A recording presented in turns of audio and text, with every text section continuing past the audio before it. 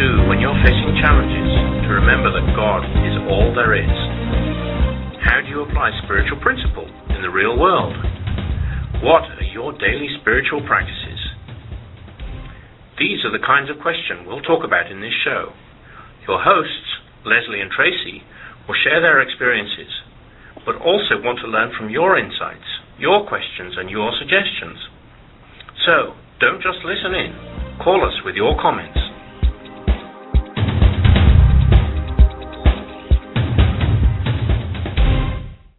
Good morning, and welcome to Say Yes to Spirit, encouraging you on your spiritual path. And every week, Lesley and I, which means I'm Tracy, Lesley and I come together to encourage ourselves on our spiritual path, and hopefully that encourages you as well. And what does it mean to say yes to Spirit?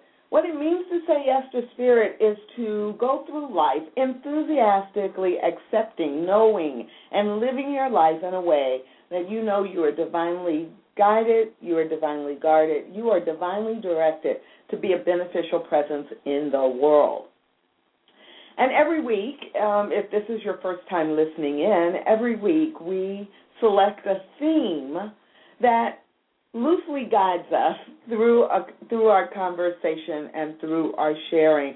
And sometimes those themes are very spiritually connected on a surface level. I mean, it's just obvious. If we have a theme that is faith, it's obvious that there is a direct connection. But we have also done shows where our theme is not so obviously connected. And what we have found over the last year and a half is that no matter what the theme, it is somehow connected to saying yes to Spirit and to allowing Spirit to live and breathe and act through each one of us.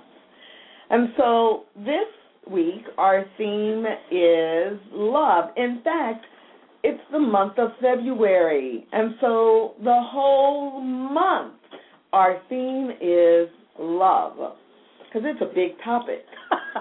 Why is it only in February we get to talk about love? It seems like we save all of our love ideas for Valentine's month, don't we, as a culture? Well, I think that's one of the things that will come out as we talk about love today and throughout the month, that Valentine's Day is not the only time to talk about, think about, be focused on love. Just like during the holidays at the end of the year, the whole conversation kept coming up about Christmas. Why is everybody so generous and loving at Christmas? What about the other 11 months of the year? So I'm sure that we'll both keep bringing that up. So last week, let's connect the dots from last week before we jump into our theme for this week. And last week, our theme was passion. Passion it was. Okay. I'm looking at that like, wasn't it? Mark in your I think that's what the theme was. I forgot to look and double check. And that was like a whole week ago. But yeah, last week our theme was passion, and today our theme is agape love. We're going to talk about specifically agape love.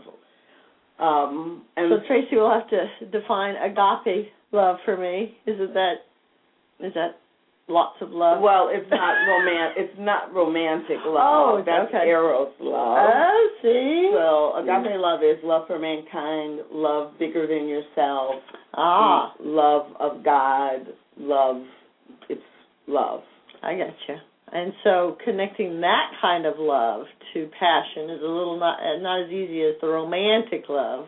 That would have been a really easy connect the dots. But who said it was supposed to be easy? My game. If I want it to be easy, it should be easy. No. It is, though, interesting, I think, and my takeaway from last week was the idea of passion being at both ends of the spectrum. Passion could be manifesting really wonderful things, and then it could be seeding things in an extreme nature in the other direction. Not that so it's wonderful. The same energy. It's the same energy. I really took that away. I had not thought about that, really. And so the idea of love, agape love for any and all things, I wonder if the same thing if I can use that in a negative, I call it negative, lack of a better word, but, not a healthy way. If I can be loving. I went to an Al-Anon meeting this morning, and a man said that he was psychotically loving people, overly. And so I wonder if we'll talk about that. So that's my connect the dots there, that perhaps I'll learn something about agape love that I learned about passion that I would never have thought. Because usually I think I know pretty much all there is to know. Yeah, every week at the top of the show, Lesley thinks she knows everything there is to know. And every week at the end of the show, Lesley says, wow, I never thought about it that way before. It just never grows tired of that, do we? So, really. I think it's a way you trick yourself into ever-expanding growth. By saying that I don't know or I do know. I do know. Stops the growth. No, for some reason, for you, for most people it would stop the growth. But for some reason, for you, I know everything I need to know, and then it frees you to listen to people, and then you learn something different. Oh, see? Thank you. I mean, it sounds very healthy. Well, I didn't mean it to sound healthy, but that's okay. I thought you would make up for, I actually had a listener tell me over the week via email that she felt the spontaneity of your laughing at me last week. That was pretty funny. And it gave her a big laugh. So I thought it would be your week to be nice to me. So if you haven't listened to last week, that is a tease and a tag that's worth listening to the Passion Show, to hear Tracy Brown do the most spontaneous thing I have ever heard her do. So there's your idea for archives. You can always go back and listen to any of the shows in archives. So. Okay, so that's our Connect the Dots. Let's take a little 1-minute break, and then we will come back and talk about love.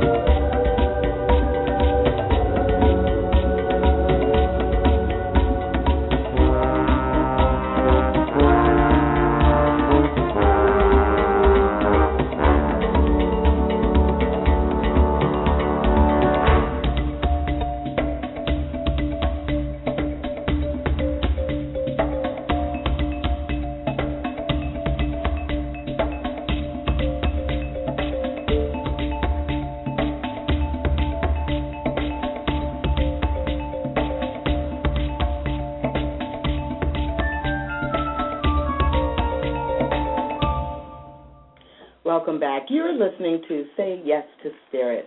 That was my best radio voice. That just sounded... Welcome back. Very You're listening sultry.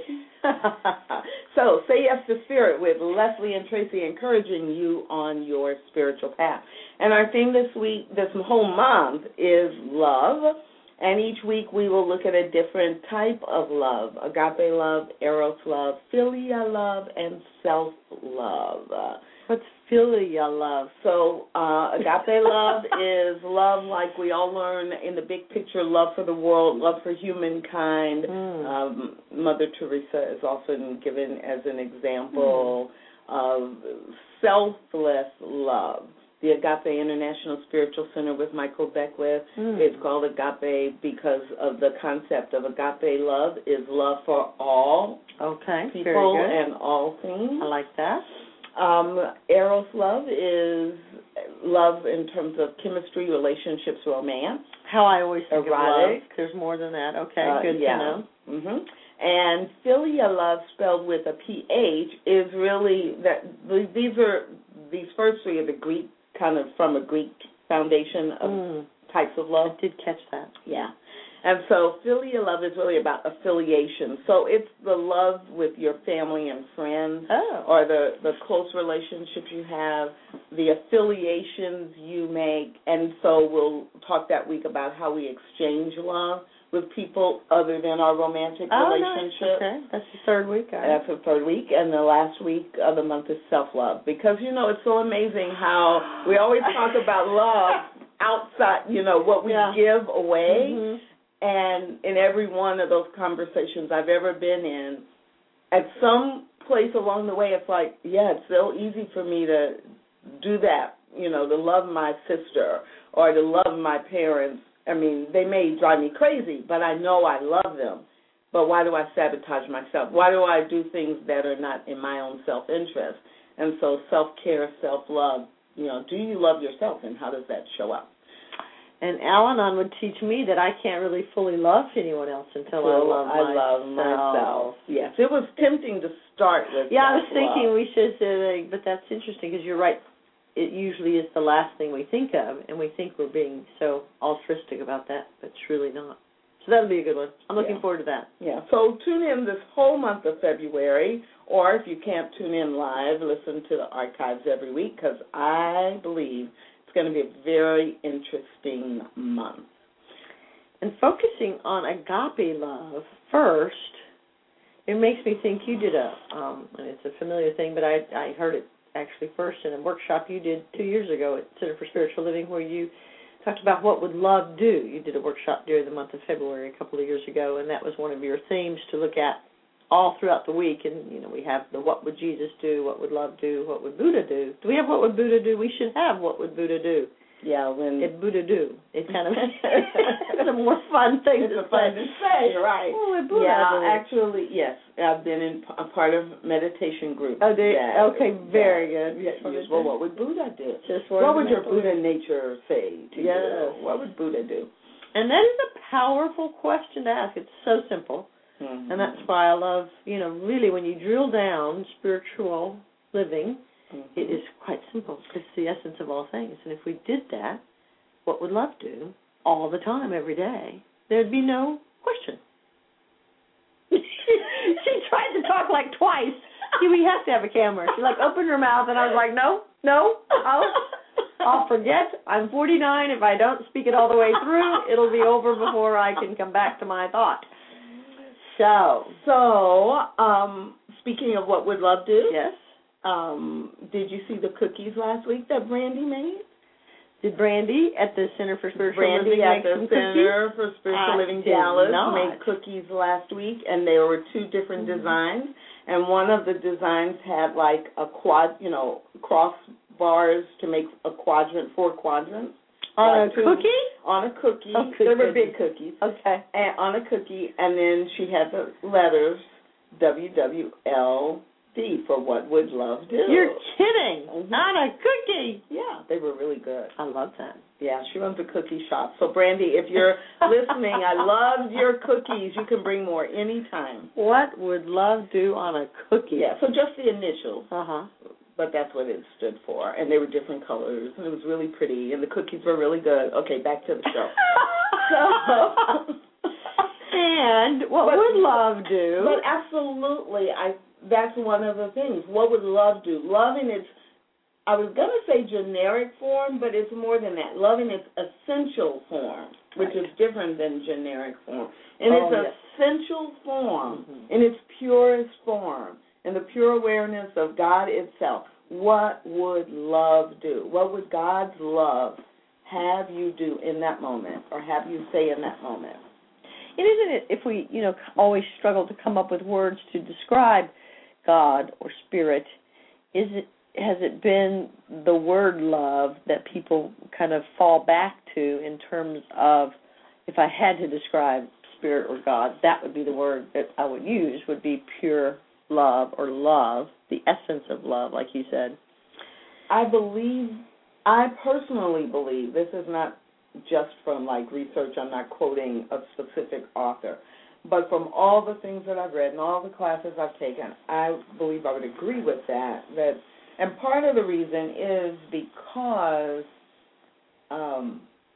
when you look at all of the major traditions, and I don't just mean the top 3 or 5, but all of the major traditions, they all have a version of what in English or in Western Christianity we talk about as the golden rule.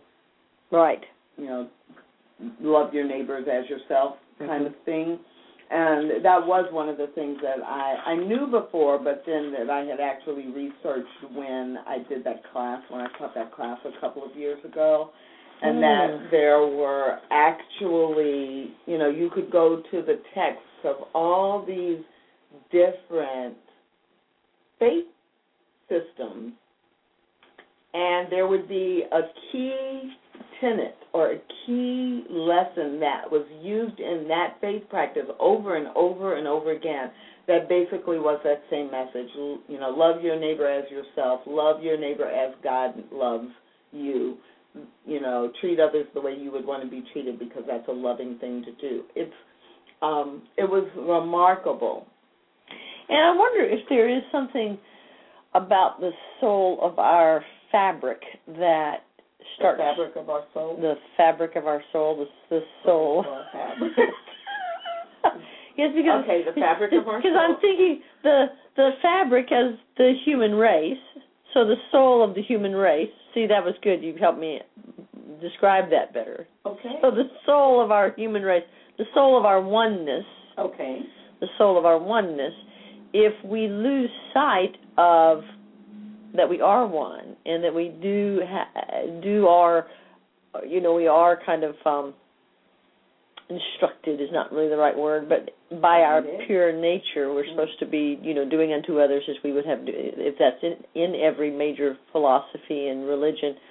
And if we're not actively doing that, are we tearing apart the soul of our mankind or our humankind in terms of, a lot of the things that are going on now in American politics and just in the world in general, if even 20% of the time we were truly embodying the idea of love my neighbor as myself, things would be so very different. So it seems like we've got the pendulum so far to the other side. I wonder if, because it seems like almost odd man out to be concerned about my neighbor right now, or odd man out to reach out and say, until everybody is fed and happy and clothed and loved, nobody can be fed and happy and clothed and loved. And so it seems like there's just an interesting, not that we ever talk about politics, but I just can't help myself this week. But it seems like the spirituality of our or the spirituality within us is not, in my mind, being lived out through us 100% of the time. And certainly my little piece of the pie, I can say I don't live it 100% of the time, but I fake it really better than most of these people are faking it. I mean, at least I appear to be living it, even when on the inside I'm like, no, I'm not going to give that homeless man $1. No, I need that $1 more than him. No, yeah, it should be me first and everybody else second. I go ahead and give the $1, kind of thing. So I really am tracking with what you're saying. What struck me is that our icons, our models, our people who have mass visibility aren't necessarily consistently modeling it. Mm-hmm. And so it makes us believe in this day and age, because of the way the media is and because, the internet, the TV, and everybody is seeing what is happening anywhere in the world in seconds, seeing or hearing about it. I don't think that the percentage is so significantly different than it might have been 50 years ago. I think when you think about people living there. It's always been. Well, no, I don't mean it quite that way. I mean, I think, yes, overall society has shifted to a place that is less grounded in love, especially in the United States. And I think that's partially happened because, TV and then all the technology that's been developed over the last 20 years, we see the bad faster, we see more of the bad, and then that begins to shift people's thinking about, well, I can get away with this, and I could do this, and, whereas 50 years ago, the shift didn't happen as much. There were individuals, and sometimes they were people who were in positions of authority, but the average everyday person like you and me would not really have any contact with that. And we would, if we lived in St. Louis, Missouri, we didn't know what happened an hour ago in Philadelphia. Right. Or an hour ago in China, or an hour ago in LA or Alaska. And so if we had this teaching, whatever our faith practices are, and we were trying to live it out every day with the people who we came into contact with, nobody really knew if we did or didn't except the people right around us. And I think what happens today is you can choose to do that, I can choose to do that, but we don't get confirming evidence. Yes. That other people are doing that. But you and I both know people who are doing that and who are doing their best and who really work to stay grounded and who choose to operate from love. And they all know people. And, you know, it's like I still believe the majority of people in the U.S. individually live from that place. But we're not the ones who have the platform. We're not the ones who get picked up on the news because it's not sensational. And we've trained our society, we've trained each other. It's not news unless it's bad, unless it's death, unless it's discrimination, unless it's something hurtful, harmful, or competitive. And it's interesting, you're a computer wizard, Tracy Brown, so you should create something. I've often thought about this, and I've talked to people at different institutions trying to get them to create something in terms of having a holding space on the Internet for people to share serendipitous stories or stories of where, you know, an angel experience where someone did something for them right at the moment they needed, or a feeling that they showed up right at the moment that somebody else needed it, and to be able to have a venue for people to share these stories. Because right now, like you say, we're so inundated with these opposite stories. And I've thought for the last year we need to have somewhere where people can share these stories so you don't feel like the odd man out to say, oh, gosh, I had this most fabulous experience today. There are a lot of folks who've done that with their blogs or with, or with their Facebook pages. But that's the point. You have to go out and search for it and look for it, and then, you know, even in this day and age, there might be 200,000 people who are feeding to that site. And, you know to go there and you get fed by it, but it's not the norm. It's not, you know, and then if you even gave that link to 50 people, you know, what, maybe 5 would actually go? Right. We just don't have time. Because we tell ourselves we don't have time. That's nice. Oh, that's important. And so it is really, I think a big part of it is if we lived simpler lives and if we didn't have all the technology, and as you just mentioned, I mean, I love my technology. Yes. So I'm not really willing to give it up now. But I think it does feed into us not living agape love as well or as consistently as we could, unless you're making intentional choices. Yes, and I think it does. You know, I did a lot of work back in the day to psychiatric hospitals. We had music therapists, and it was fascinating to watch. They would hook the young kids up, the adolescents up to biofeedback machines, and they would play different kinds of music with different messages, different beats, different words. Mm-hmm. And the biofeedback machine would absolutely show how hateful messages or, you know, negative messages played and lit up different parts of their body and did different things to their heartbeat and their bloodstream and all those things. And I've noticed for myself that if I watch a ton of CNN, which I love CNN, I don't like through the Internet kind of thing, but I do like myself some Anderson Cooper. And, the CNN or the news shows or listen to different talk radio shows that just will drive me nuts.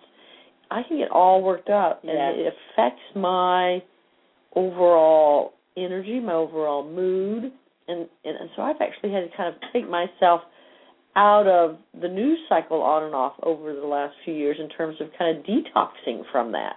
Yes. Because it takes away the essence, the purity. I think, like you say, at our core, we all have this natural movement to do the loving thing, but if we're so bombarded by outer messages that's not the norm, or that's not, you have to take care of number one first, or don't give up something, you might need that later kind of thinking, then I really do think that it can, I'm not going to say it absolutely doesn't block, it doesn't change that inner drive, but it certainly can probably take the stream and make it go to the left a little bit and get off course.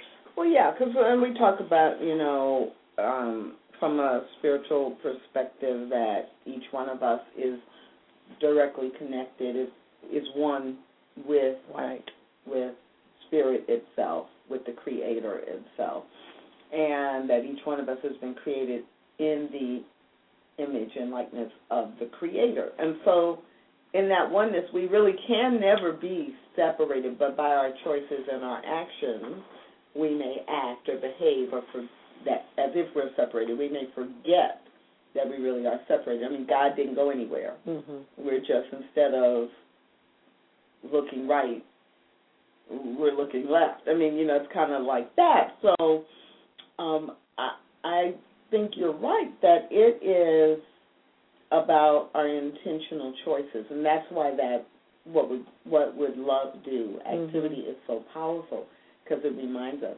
And like you put yourself on a CNN diet. I mean, that was the main reason that, it's been 20 years, I guess, when I pretty much stopped watching TV. Wow. Because, no Anderson Cooper? Well, I said pretty much. Okay. Not totally. But literally, it was like, okay, I have TVs, but they don't have to be on all the time. Right. They don't have to, I would listen to CNN headline news and the weather when I was getting dressed, but I made sure it wasn't the very first thing that I did. I would meditate first, be in the right frame of mind, and then, after I take a shower and I'm choosing what to wear, it's like, okay, what's going on? Where am I going out in the world? Or just the weather. And pretty much I wouldn't turn my TV on very much back then for anything else. And then here, since I moved here, I had cable for a while. I had satellite I had cable for a while, and then I was like, no, this is ridiculous. It's just too much negative stuff coming in. And then I didn't have cable or satellite for a while, like years. And I'm in an area where unless you have a special antenna or cable or satellite, you can't get reception. No Law and Order SUV? So that's a good story, because then a few years ago I got satellite because one of the cable networks was coming out with a show called Black and White, and because I do diversity work, where they took a family who was black and they threw makeup and costuming. Yes. They made them white. Yes. And sent them out into the world, and they took the white family and through makeup and everything, they made them black and put them in, certain situations. And and they promoted this for like 3 months before it was coming out. And I was like, with the work that I do, I have to see this. Because who knows if they'll ever make it. It might be 3 years or 50 years before it's available. So I got satellite because of that. And for how many ever weeks, 6 weeks or whatever it was on, I watched it every week. Well, the challenge became, but then I would watch Law and Order, or then I would watch something else. And so after it went, and that was okay in the first, month or so. But maybe 6 months later, one day I was sitting on my couch and I watched either Law and Order or the marathon. You're right. And I realized I had been sitting on my couch for 6 hours. And what's wrong with that? There's something wrong with watching that? It was like, no. In CIS. Well, I had work to do. That was what was wrong with it. And like 2 days later, I was like, okay, this service is done. I don't care that I have to pay a penalty fee for, ending the contract early or whatever. Now, see, you just brought out so many interesting things there in terms of how does a negative behavior get out of control?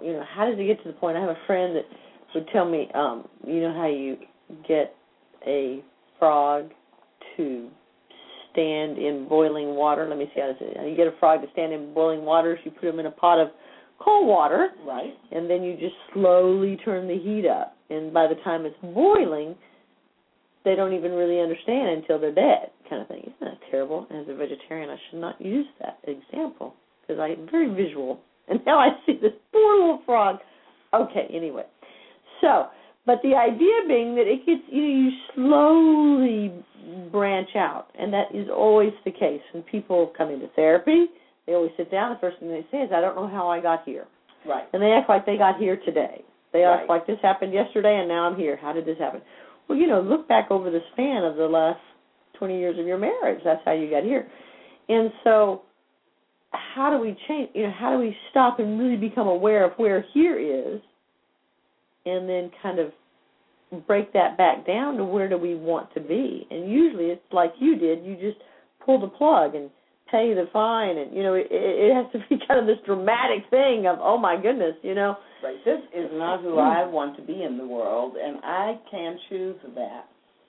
And I think a lot of our shows go back to that. What are we choosing, and what do we need to do to take ourselves off of automatic, right, and be intentional about our choices until we get to the point where our new automatic is the love-based choice, in this case, since we're talking about love. Right. And God is love, and I am of God, and so I am love. I choose to be love in the world. And that awareness thing is that first step. It's the first step in 12-step programs. It's the first step of any kind of psychological change, is being aware. And I swear it would be so much fun if we all had little reality cameras that we could watch ourselves. I just think, and I am doing some family therapy with some people right now that I swear to you, if I could just put cameras up, if we could just put cameras up in all areas of their house, they would stop this stuff immediately. When they saw themselves, they'd be like, oh, no, that can't be. I'm not that person. Right. But we're so unaware. Our tolerance for our bad behavior, quote unquote bad behavior, has become so great that we just can't even really, understand how far down the path. And certainly I'm way down the path myself at various times. I have had friends have to point out to me, and I think there is a spiritual practice to that friends point out to friends, you are way off the path. Your depression or your behavior or your attitude or your language or whatever it is, I think there's a lot to be said for reaching out to the people around us and saying, this is what I see happening. And if we don't do that, then again, that's kind of one of the accountability factors of being in the whole, or being in a community of healthy people. Do you have anything you want to share with me, Tracy, about things that I'm doing badly that you would help me with? Well, when you said that, there's not enough time in the day. When you said that, what it did trigger was we have all kinds of friends, and what friends do I have that I know they know they have permission to do that with me? Because see, there's a difference between a friend who feels it's their responsibility to tell you and to remind you that you're off path when you're not ready to hear it and you haven't invited it. It's like, but there's a difference. If I've said to a friend, the kind of relationship we have, like if you say I'm doing something or giving me feedback, I'm going to really stop and listen. that I'm going to make myself nice, be defensive, because it's you telling me. Mm-hmm. 5 other people could tell me and I would just dismiss it. So I think it's have I created the environment with my friends? Which friends have I done that with? So they know that I'm expecting them to hold me accountable and give me feedback, versus me as the friend saying, well, I'm your friend, Lesley, and so, I think you ought to hear this. You don't think I should do that with everyone? Well, and so people might hang up on me, Tracy. That was good. That was good. Tracy, as for those of you who did not listen last week, had a little situation where a friend hung up on her. And I don't know that you were necessarily giving unsolicited advice, but perhaps you were just giving ideas that she wasn't ready to hear, he or she. Yeah. And either way, you got hung up on. Right. I think that's so funny. So, yeah, I think it is interesting. It's another way that you and I are different, because you are much more likely to walk up to someone who you consider a friend and say, boom. Have you noticed lately you are? And I am much perhaps I don't less even likely. say, have you noticed? I just say, no, you are. Yeah, that would be more accurate. And I am much less likely to do that. Yes. Or to, and it's neither way is better or worse. It's just really different. So that's what that triggered. So agape love. Agape love. If I have that true agape love for the whole world, I would. See, I don't know. I just am into the idea that I would be much more into people's business. that almost gives me permission. No? So this is why we are having this conversation today. I mean, the agape love, the love of all things equally, of all people. Well, if you were in agape love, you'd have no judgment. Is that judgment?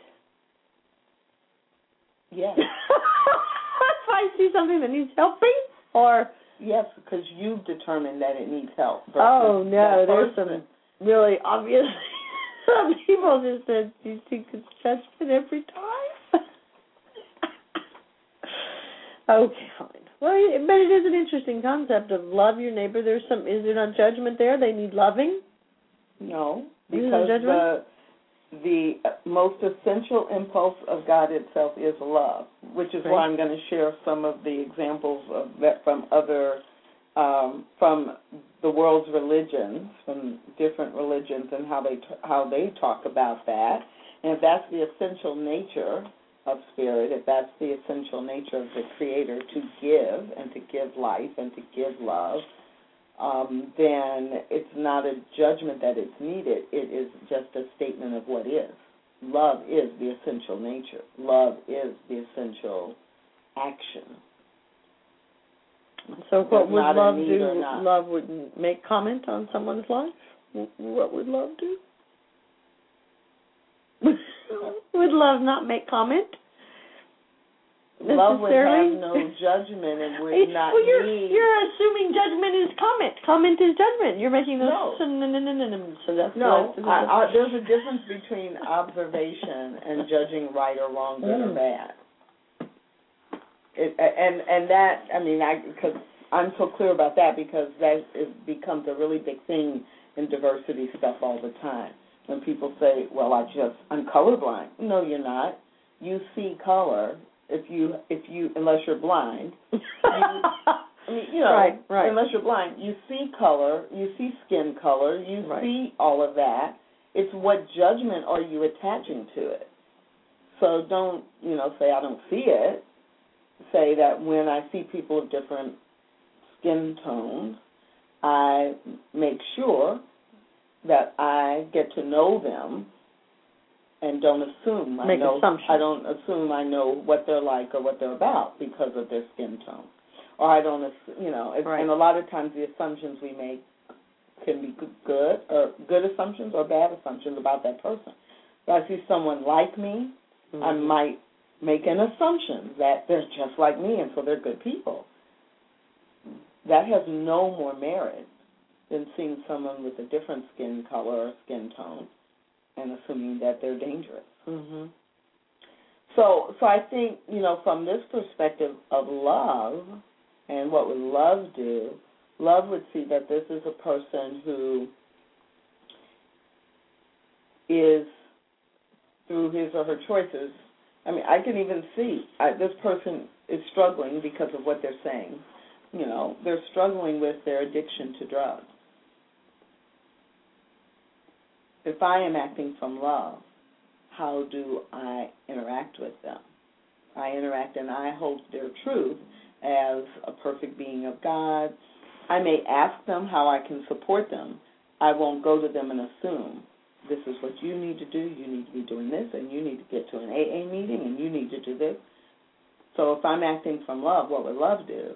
You know, I would let them know that I see them as whole, perfect, and complete, and I would ask, what would they like in terms of support? Right. And that would be reaching out at a level that they would receive. Correct. As your theme for the year, to the level that we are able to receive. That's what we get. Is what we get. Yeah. And, you know, that doesn't mean that you never put boundaries around yourself. So if that person who is an addict, even though they are saying they want to change their life, and that's my, you know, that's a person who is related to me, or that's a person who I've known for 20 years, and I knew him 20 years ago in college, and they were, you know, we were really good friends. And they want to come and crash at my house for 6 months because, you know, they've been evicted. But they've also been arrested 3 times for theft to feed their addiction.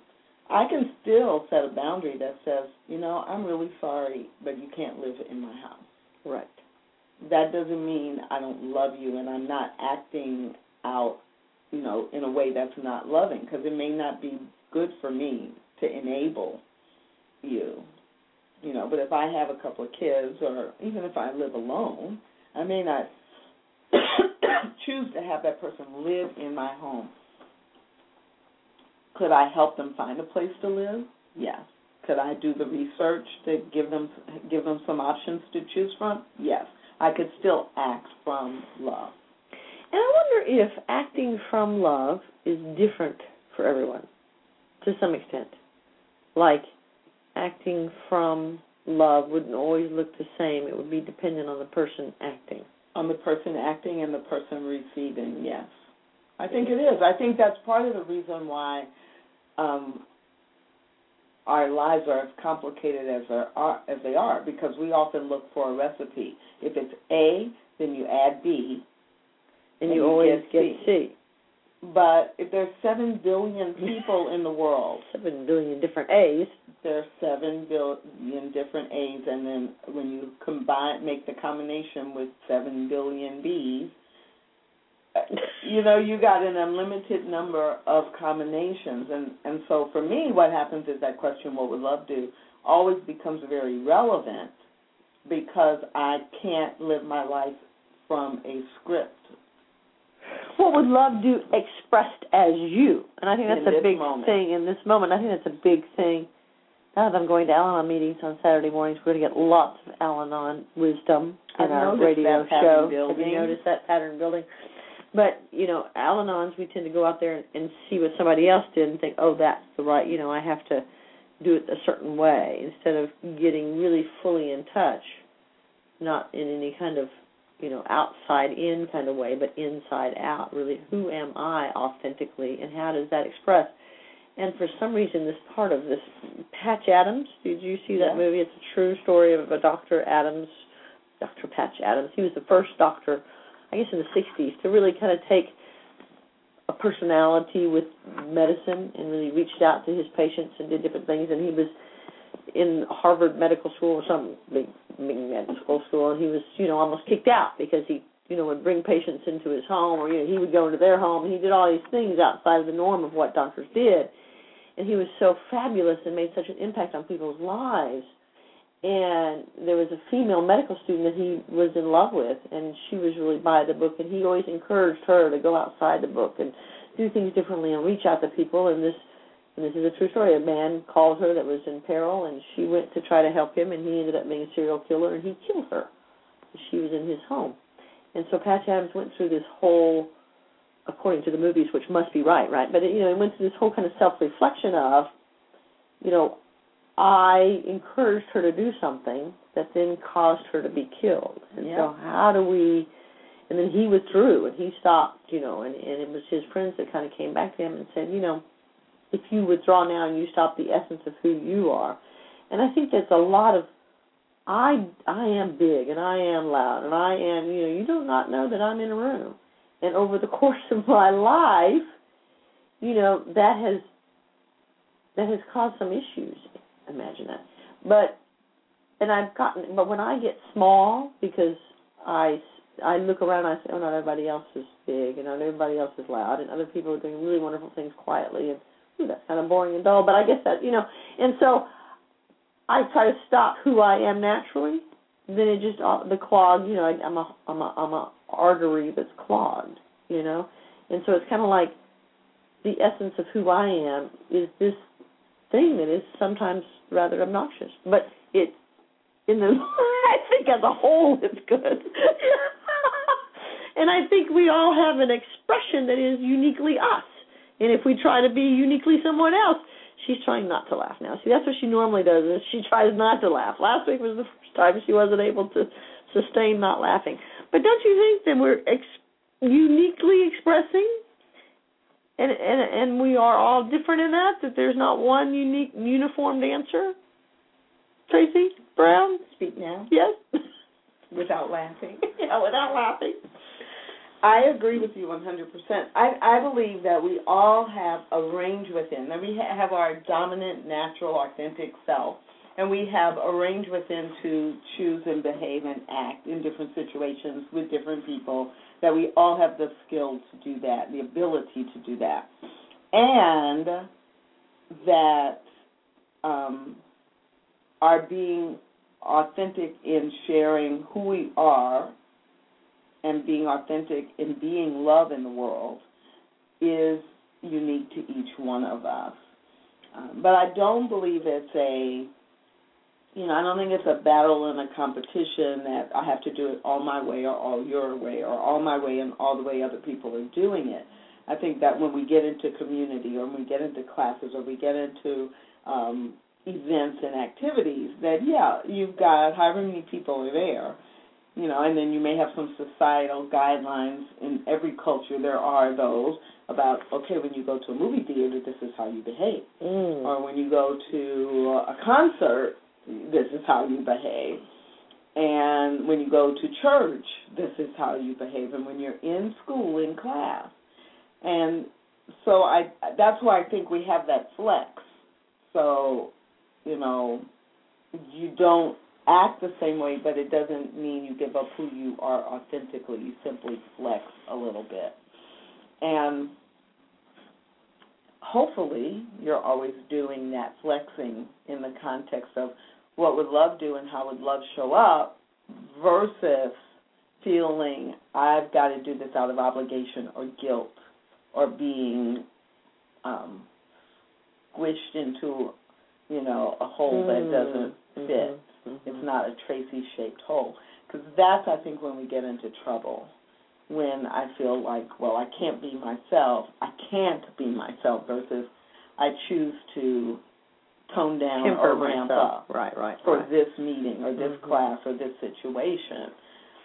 That's kind of the difference for me. And when we allow ourselves to be, I think a lot of times even awareness of ourselves, me becoming aware was a huge journey of life. And then, like you're saying, make sure that I know that it's my choice of how I am, where I am, but also knowing that I really believe there's a certain kind of,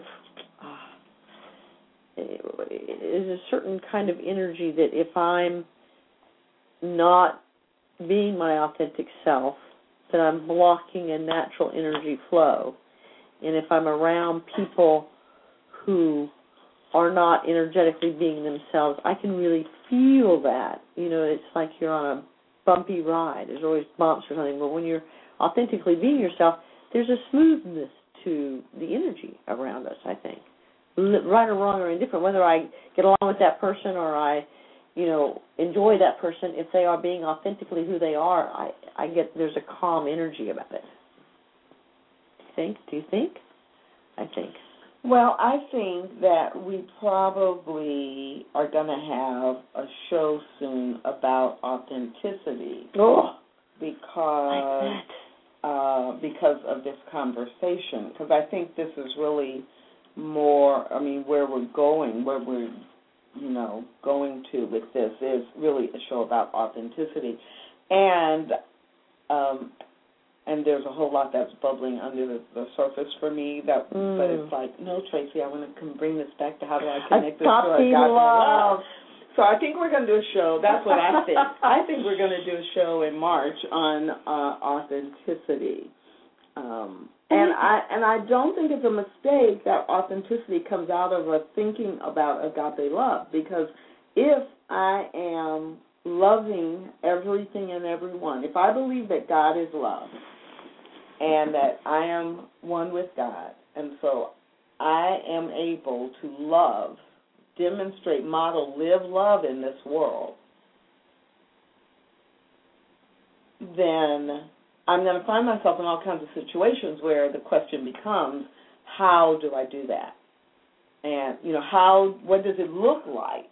And what does it sound like if I am showing up as love? And as you show up as love may look differently than as I show up. Absolutely. It will definitely look different. That's wrong. But just you and me, not you and me, Tracy and Lesley, but you and me, everyone. And that's that book, The Language of Love. That's such a powerful book for people, couples or friends or anyone. Here's how I express love.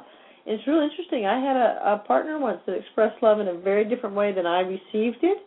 And ultimately it just didn't work. Even though I understood as they were doing things, that's how they were loving me. I'm like, oh no, I want to be loved like this. And and it was a really interesting kind of time to say, I do get to kind of choose how I want to be loved. And and even if this person isn't willing to just even sort of a third of the time express it, when I verbalize, this is what I need a card. That's how I want this love this day. You know what I'm saying? And it's an interesting thing in terms of how it's expressed. A, we have to communicate how we want it, and B, communicate how we express it, and then C, sometimes it's not a match, and I think that's okay. Yeah, what a concept. That was a long time coming for me to see that it was okay to say this just isn't a good match for me. Yeah. But I do think it's expressed differently, and if it's not expressed as I express it, my knee-jerk reaction is to say, oh, that person's so unloving. And that's just not right. They just love in a different way. That's right. So here's what I'm proposing for our last 5 minutes, since our time is winding down.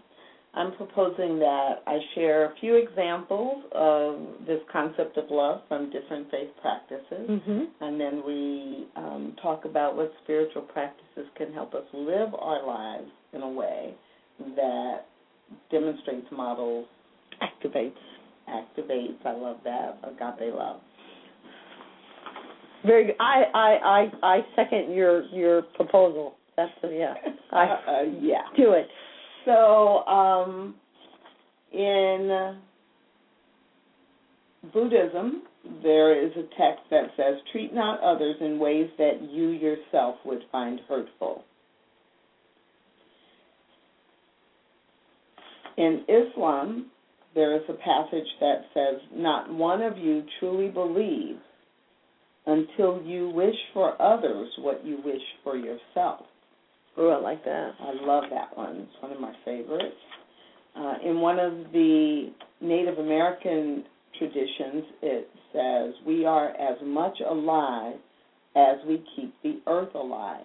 And I like that one because it's not just how we treat people, it's how we treat the earth, the things, the creatures, that kind of stuff. And in the Unitarian tradition, there is a guideline that says we affirm and promote respect for the interdependent web of all existence of which we are a part. And let's see if I'm going to pick one more. In Judaism, what is hateful to you, do not do to your neighbor. This is the whole Torah. All the rest is commentary. What is hateful to you, do not do to your neighbor.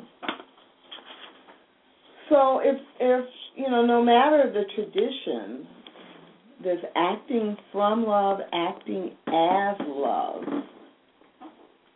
is a core principle, a core expectation, a core guideline. And so we always try to do, if this is your first time listening in, we always try to do throughout the show some spiritual practices of things you could do. And so we'll end today with that. I have one. Okay, what is it? I'm thinking I must have been an American Indian in a past life because that so resonated with me. And I don't kill bugs, and you know this. I will trap them and save them and put them in the backyard. I don't ever. The only thing I usually kill is fleas because I think they're harming the cats. But I really have this visceral reaction to when somebody smashes a bug, because that is living, it's breathing, it's an essence, or even, treating a tree or a flower or stepping on I have this physical reaction to it. And so a spiritual practice could be... I was going to say, okay, so a spiritual practice is the idea of having this sense of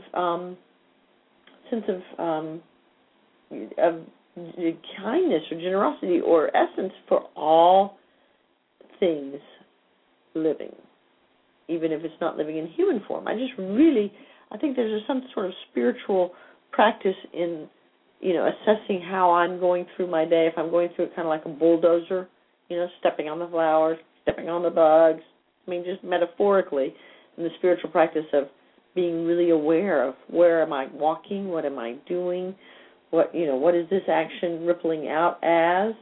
So the spiritual practice of being aware and then acting in that awareness, asking the question, what would love do? If we did that for a week. Yeah, I agree with you 100%. And in addition to the things that we often talk about, meditation, journaling, etc., one of the things that I do is I will, in a typical week, at least 3 times in a typical week, I will either do live streaming online with AGAPE Spiritual Center, one of their live services, or another spiritual center. Oh, you watch it. Is that what live streaming means? Yeah. So I'll watch it. Okay. I'll be at home. Maybe I'm doing email, or maybe I'm writing notes, or I'll watch it. Yes. Not because it's entertainment, but because it's a reminder of for me midweek, or I've had a really hard day. I'll come, if it's not live streaming, I may go to a church on a church's website and watch their last talk. Nice. Because if I've had a tough day, I need to get reconnected to this idea that I choose to be a beneficial presence in this world. And so I need to hear what this minister or this speaker had to say about that. Yes. And then, that question, what would love do, asking that. And, of course, what I hope is that our listeners would feel that they could go to Blog Talk Radio and pull up and go to our archives and find a specific recording from a previous show and listen to that as a spiritual practice to get grounded again, to get reconnected to this fact that all there is love. And having spiritual conversations with those in your life, to sit down and say, hey, I heard the show, or I listened to the sermon, and here's what I got out of it. I think it's a huge spiritual practice to have spiritual conversations with people that we're around every day. I agree. And our time is up. So we want to thank you for joining us for Say Yes to Spirit. We hope you'll join us again. Next week we'll be talking about erotic love, eros love. Definitely coming to that. And how do we welcome that into our lives, and how does it affect us? So thanks for joining us, and until we meet again, say yes, to spirit.